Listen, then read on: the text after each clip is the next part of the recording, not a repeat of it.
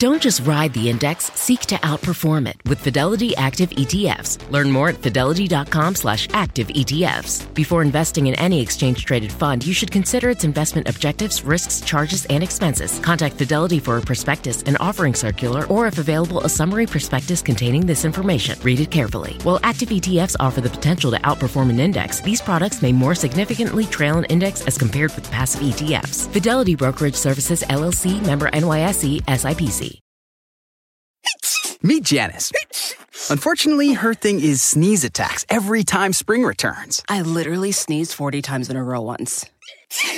Luckily for Janice, at the Walmart pharmacy, she can get over-the-counter allergy relief for things like sneezing, runny nose, and watery eyes fast with online pickup or delivery. No more suffering? That's nothing to sneeze at. I see what you did there. Help survive allergy season with fast online pickup or delivery from Walmart. Welcome to an easier pharmacy. Welcome to your Walmart.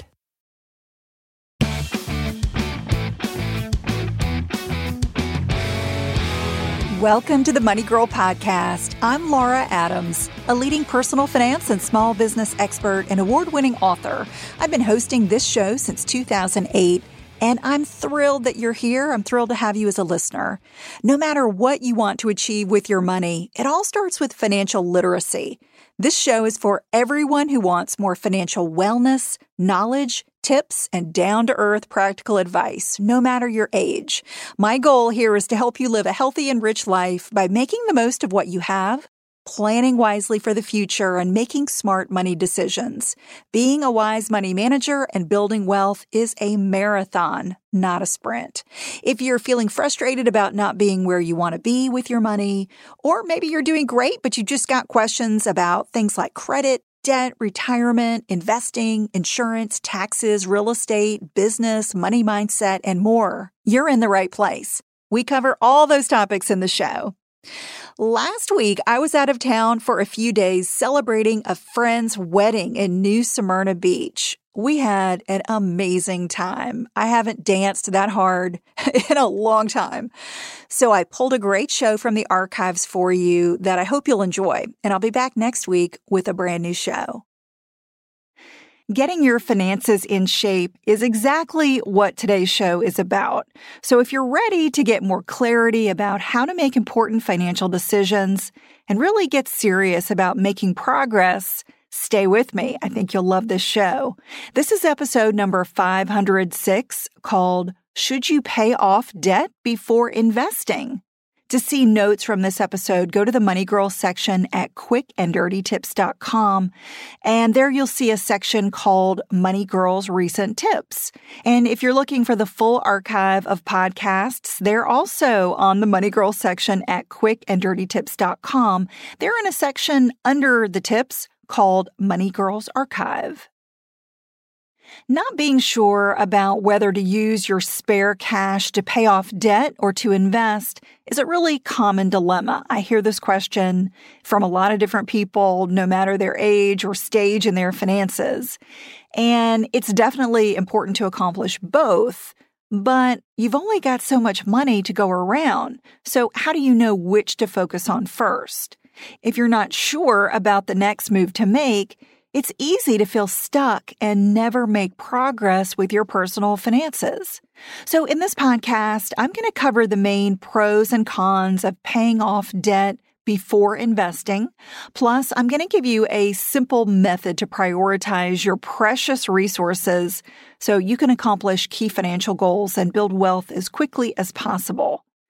Too often, I think we get bogged down by a specific financial decision or a specific dilemma without kind of picking our heads up and considering the big picture of our financial life.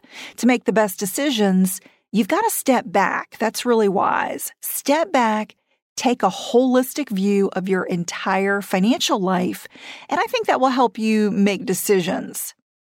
I created a simple three-pronged approach that I call the PIP plan, P-I-P. And those letters stand for prepare, invest, and pay off. I'd like you to use this as a touchstone when you're considering how to allocate your money wisely. So consider doing these in order, and we'll go through them one by one. So the first is prepare for the unexpected. Life is full of surprises, right? And you probably know that many of them can seriously drain your bank account. So before spending a dime on debt or investments, ask yourself if you're really prepared for the unexpected. In an instant, you could lose your job, you could see your business income dry up, you could get a serious illness, lose a spouse, or experience a natural disaster. I know it's not fun to think about all these different types of devastating situations, but they happen. They happen every single day. While no amount of money can reverse these types of tragedies, having a financial safety net can make them so much easier to cope with. So what you're going to need for your life and what could come up that's unexpected is going to depend on factors such as your living expenses, your debt payments, your income, and whether you have dependents. At a minimum, I want you to strive to maintain an emergency fund equal to 3 to 6 months worth of your living expenses. For instance, let's say you spend $3,000 a month on essentials. Those might include housing, utilities, food, and debt payments. If that's your level of essential living expenses, make a goal to keep at least 3 times that amount, or $9,000, in an FDIC-insured bank savings account. And I can already hear many of you saying, "Oh my God, that's way too much money. I can never accumulate that much." Well, you got to start somewhere. I would say if accumulating 3 times your living expenses seems just way out of reach, don't worry. Just get started with a small goal, such as saving $100, $500, and then $1,000. Until you have at least 1 month's worth of security on hand. And of course, I want you to continue building that up until you've got, as I said, a minimum of 3 to 6 months worth of expenses. But having even a small cash reserve is better than nothing, right? Because that can be the difference between going into debt or staying safe. That small amount can keep you from getting into trouble in the first place if you hit a financial rough patch in your life. And who has not hit a financial rough patch in their life? It's happened to all of us, and it's likely going to happen to all of us in the future. So you always want to stay prepared. And I talked a lot more about emergency money in podcast number 401, called "Should You Invest Emergency Money or Keep Cash?" In that show, I cover a lot more about how to calculate how much reserve money you need and the best places to keep it. In addition to maintaining enough emergency money to stay safe, another key way to prepare for the unexpected and to stay out of debt is to have the right kinds of insurance. Being underinsured or uninsured means that a disaster, a theft, or an accident could wipe out everything you've worked so hard to earn and could jeopardize your entire financial future. For starters, if you drive, even if you don't own a car, you could hurt someone and you could get sued for expensive injuries and medical payments. Having just the minimum amount of liability on your car insurance oftentimes is not enough.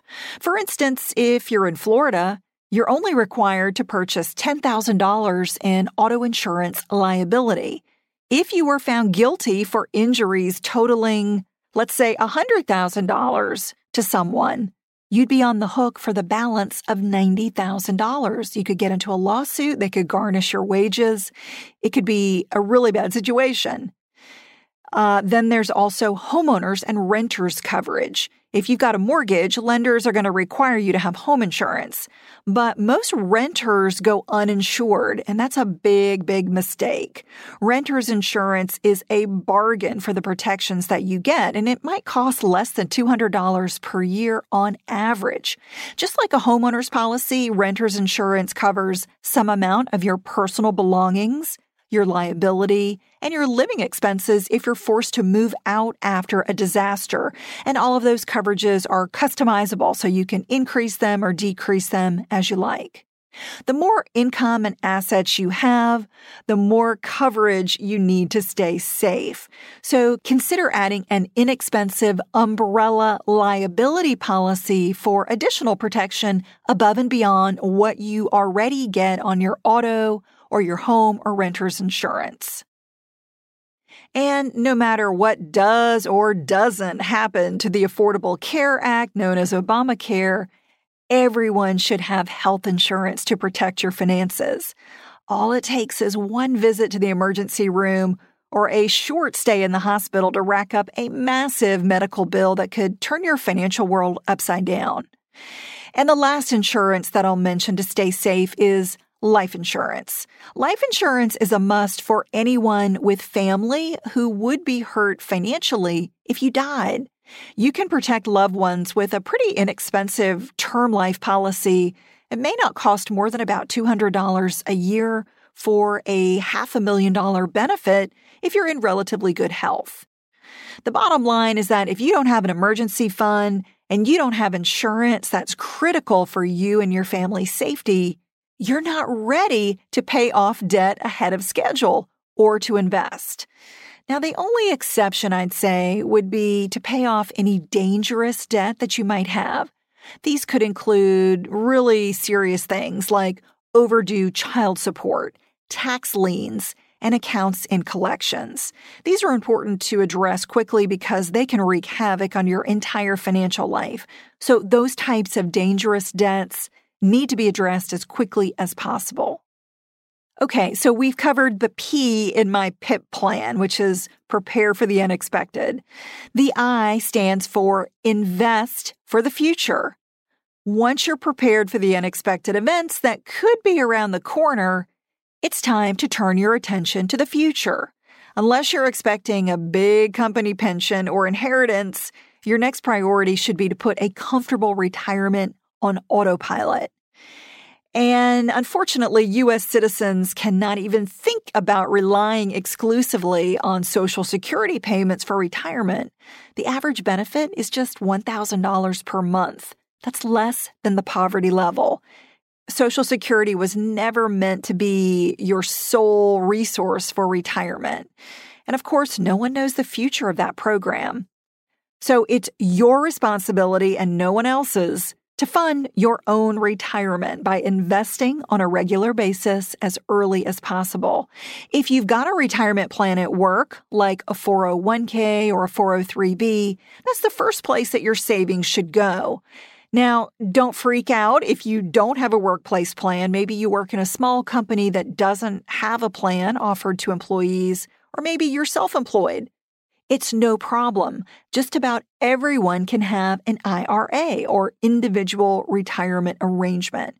And there are even accounts for the self-employed, such as a SEP IRA or a solo 401k. And if these are of interest, I've done shows on these types of retirement plans. One that you might look at is podcast number 422, called 5 Retirement Options When You're Self-Employed. And in general, you can even max out multiple retirement accounts in the same year. Workplace plans are some of my favorite, though, because they're loaded with benefits, including automatic payroll deductions, employer matching, and federal legal protection from creditors. And depending on the state where you live, different types of IRAs may also come with legal safeguards that keep your funds safe. So I want you to make a commitment to yourself right here and right now to always invest a minimum of 10 or up to 15% of your gross income for retirement each year. If you do that consistently for decades, it's actually easy to accumulate at least $1 million to spend in retirement. So until you're regularly investing some amount for retirement, even if it's a small amount, don't think about paying off debt ahead of schedule. Put your retirement first. Put your own future ahead of creditors. Otherwise, you risk getting started too late, and you may not have enough time to catch up and build enough wealth to live on after you stop working. Okay, the third part of my PIP plan is to pay off debt. After you're prepared for the unexpected and after you're consistently investing for the future, it's time to tackle your debt. But you need to be aware that not all debt is created equal. So you need a strategy to choose the best accounts to eliminate first. Your goal should be to figure out what's more profitable, saving the interest that you're currently paying on a debt or investing money with the expectation that it will grow. You've got to ask yourself, which option brings me the highest return on my money? In some cases, it's going to be crystal clear. In some cases, it's a little more hazy. And that's because paying off debt gives you a straightforward, guaranteed return. For instance, let's say you're carrying debt on a credit card that charges a really high interest rate. It's charging you 26% annually. So if you pay that card off, you're going to get an immediate 26% return on your money. That's awesome. You'd be very hard-pressed to find an investment that would pay you 26% after taxes. So paying off that high-interest debt is a much smarter financial move than investing. But as I mentioned, it's a tougher call when you've got more reasonable debt, such as a 4% mortgage or a 5% student loan. And what complicates the debt versus investing issue is that taxes come into play. They're important to consider because they make some investments less profitable and some debts less expensive. In the California Road Trip Republic, we believe you take adventure for a ride. Whether coastal cruising, mountain motoring, or redwood roaming, discover beauty around every turn. Your road trip can kick off from anywhere. Starting route. But it should always start at visitcalifornia.com. Then buckle up, crank those tunes, and discover why California is the ultimate playground. Meet Janice. Unfortunately, her thing is sneeze attacks every time spring returns. I literally sneezed 40 times in a row once. Luckily for Janice, at the Walmart pharmacy, she can get over-the-counter allergy relief for things like sneezing, runny nose, and watery eyes fast with online pickup or delivery. No more suffering? That's nothing to sneeze at. I see what you did there. Help survive allergy season with fast online pickup or delivery from Walmart. Welcome to an easier pharmacy. Welcome to your Walmart. The living room is where you make life's most beautiful memories. But your sofa shouldn't be the one remembering them. The new life-resistant, high-performance furniture collection from Ashley is designed to withstand all the spills, slip-ups, and muddy paws that come with the best parts of life. Ashley high-performance sofas and recliners are soft, on-trend, and easy to clean. Shop the high-performance furniture in-store or online at ashley.com. Ashley, for the love of home. There are only a few tax-deductible debts that you might have, and these include student loans, mortgages, home equity loans, and home equity lines of credit, or HELOCs. So they're basically either student loans or some type of mortgage. Some amount of interest that you pay for these debts can be deducted from your taxable income, which reduces the amount of tax you owe. And this is important because that reduces the interest rate that you're paying. So in other words, a 4% mortgage actually costs less on an after-tax basis, assuming you claim the mortgage interest tax deduction. The only requirement for eligibility is that you itemize deductions on Schedule A of Tax Form 1040. And the after-tax rate that you end up paying depends on your tax filing status and your income. Here's an example. Let's say that you've got a $200,000 mortgage and you're paying 4%. So at that rate, you're going to pay $8,000 in interest this year. If your average income tax rate is 25%, if you deduct $8,000 in interest from your taxable income, you save $2,000 in taxes. So instead of paying $8,000 in mortgage interest, you really pay $6,000 after taxes. Dividing the real amount of interest that you pay by the mortgage balance gives you a real interest rate of just 3%. not 4%. And by the way, I'll put the math for this example in the show notes, which will be in the Money Girl section at quickanddirtytips.com. You're allowed to deduct the interest you pay on first and second mortgages for up to $1 million in mortgage debt, or up to $500,000 if you're married and file taxes separately. And the limits are lower for home equity loans and HELOCs. If you use one of those types of loans to buy, build, or make improvements to your home, you can generally deduct interest on debt amounts up to $100,000 or up to $50,000 if you're married and file taxes separately.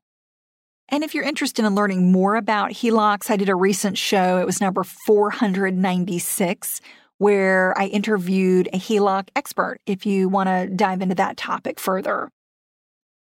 Now, the same calculation works for student loans, except that there are several annual limits to keep in mind. To be eligible to take the student loan interest deduction in 2017, you must have modified adjusted gross income that's less than $80,000 for single filers, or less than $160,000 for joint filers. And by the way, there's no income threshold to take the mortgage interest deduction. That's available no matter how much you earn, as long as you itemize deductions on Schedule A. And for student loans, there's also a much lower limit on how much interest you can deduct compared to mortgages. You can only claim a total of up to $2,500 of interest each year on federal or private student loans for you, your spouse, or your dependents. So let's say that Jennifer has a student loan balance of $100,000 at 5% interest.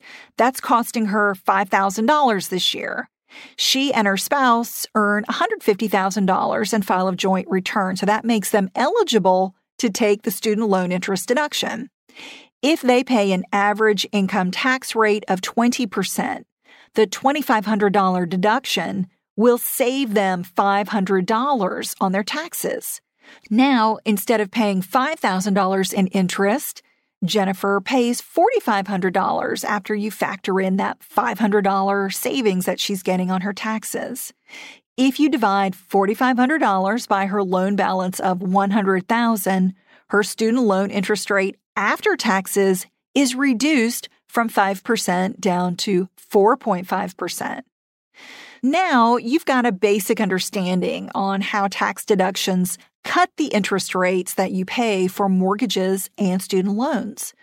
Unfortunately, other types of debt like credit cards, store cards, car loans, personal loans, and payday loans do not come with tax deductions. So their rates don't change on an after-tax basis. That's why, as I previously mentioned, a credit card charging you 26% really cost you 26% because none of the interest is deductible. To correctly evaluate whether to pay off a debt early or to invest your money instead, the first step is to figure out what you're really paying for it after taxes. Then you compare it apples to apples to the money you could earn after taxes by investing and see which option is more profitable. So now let's talk about how taxes affect your investments.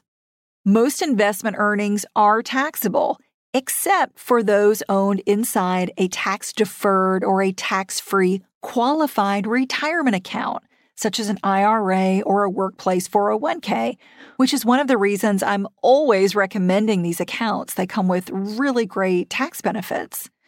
Let's say you've got plenty of emergency money sitting in the bank. You invest 15% of your income for retirement, and you've still got $200 a month left over. You're wondering, what do I do with it? Well, first, use it to pay down any debt with double-digit interest rates. So these are probably credit cards, payday loans, and maybe car loans. And if you don't have any high-rate debt or dangerous debt, pat yourself on the back. You are in a really great position.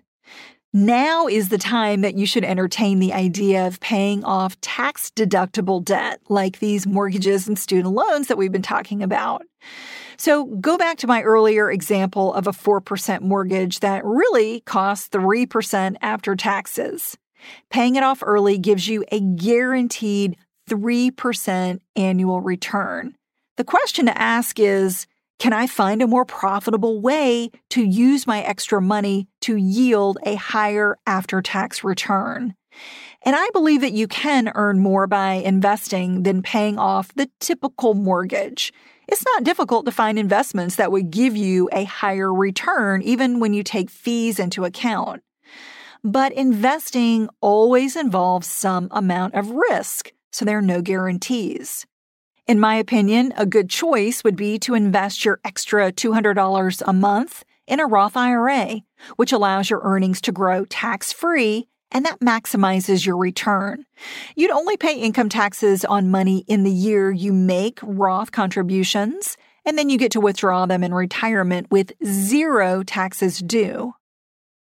So let me summarize here, and I'll cover some pros and cons of paying off debt before investing.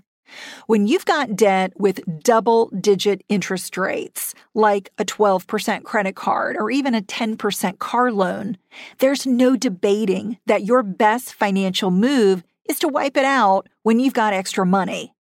But before you prepay a low-rate debt that also comes with tax deductions, I want you to consider some various pros and cons, because the benefit is not quite so clear. You might come out ahead investing.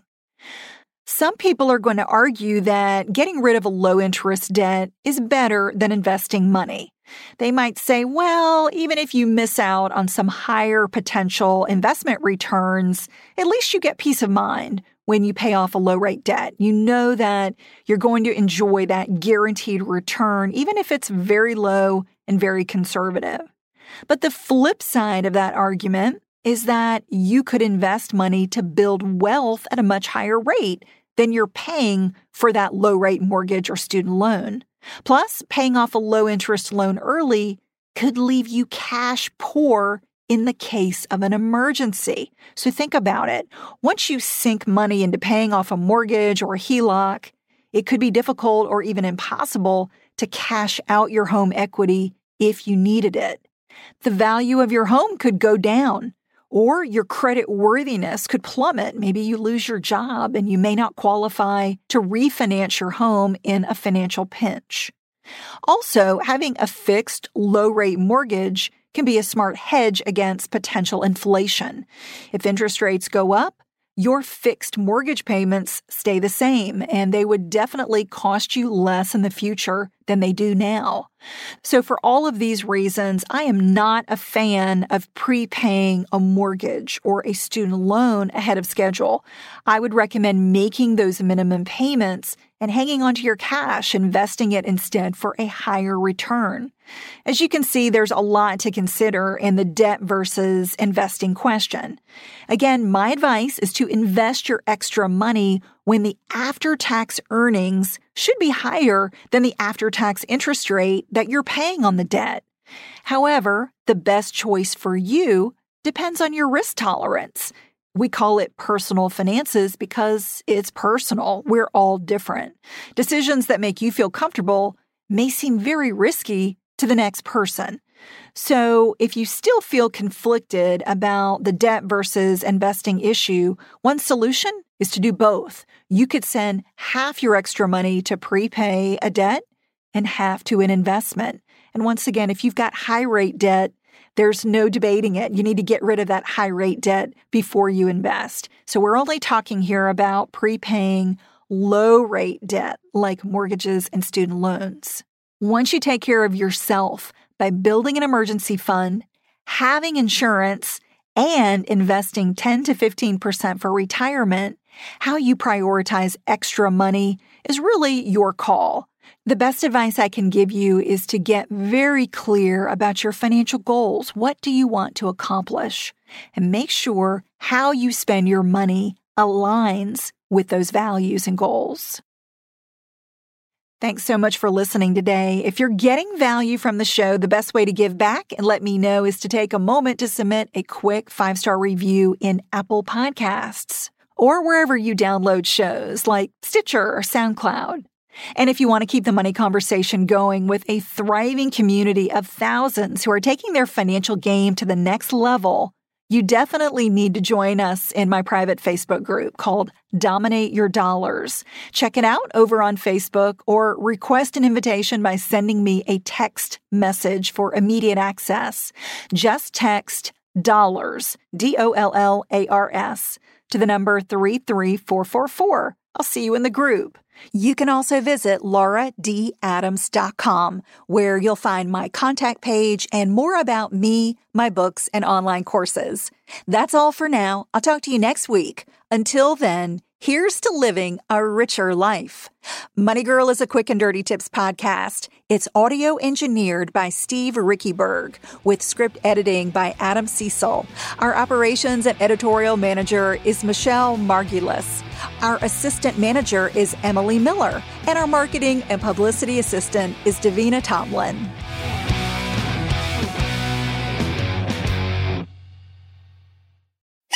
Meet Janice. Unfortunately, her thing is sneeze attacks every time spring returns. I literally sneezed 40 times in a row once. Luckily for Janice, at the Walmart pharmacy, she can get over-the-counter allergy relief for things like sneezing, runny nose, and watery eyes fast with online pickup or delivery. No more suffering? That's nothing to sneeze at. I see what you did there. Help survive allergy season with fast online pickup or delivery from Walmart. Welcome to an easier pharmacy. Welcome to your Walmart.